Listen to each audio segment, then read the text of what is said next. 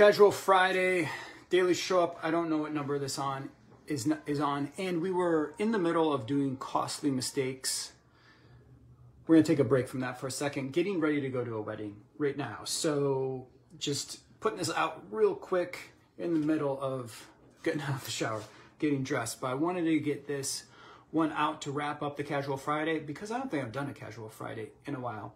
Anyway, this is a discussion that Catherine and I were having, and it applies greatly to real estate sales, but also in B2B situations. And that is the idea that the information gatherer is different than the decision maker in most situations, not all. In most situations, the person gathering the information is not the decision maker.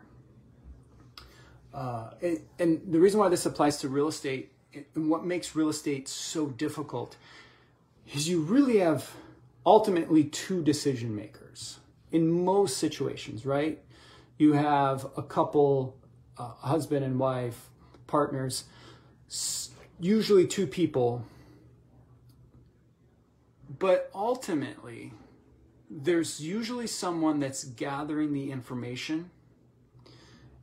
And then the other person is the ultimate decision maker. Like they're going to get final say over things. And so where you can get really tripped up is if you're spending all your time with the information gatherer and never finding out what it is that the decision maker wants. And this applies big time also to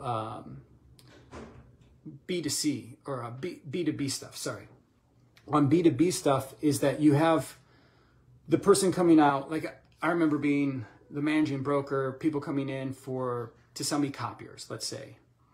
I wasn't doing any of the information gathering. I had an admin that was gathering all the information, collecting all the numbers, looking at the data, asking the questions, and then she would bring them to me, and then she goes, here's what I think, what do you want to do? And I go, okay, let's do this one. So she's off gathering the information. Ultimately, I'm making the decision. But the copy salespeople never had access to me. And that applies a lot to real estate sales. I think more so now than when I was selling way back in the day, because a lot of conversations took place at the kitchen table, the dining room table, with both parties sitting across from me, and I could read them, I could understand, okay, you're asking all the questions, you're gathering the information, but I can tell that you're probably going to be the one that's making the decision over here. So who's the decision maker and what are you really looking for? I could balance that conversation back and forth.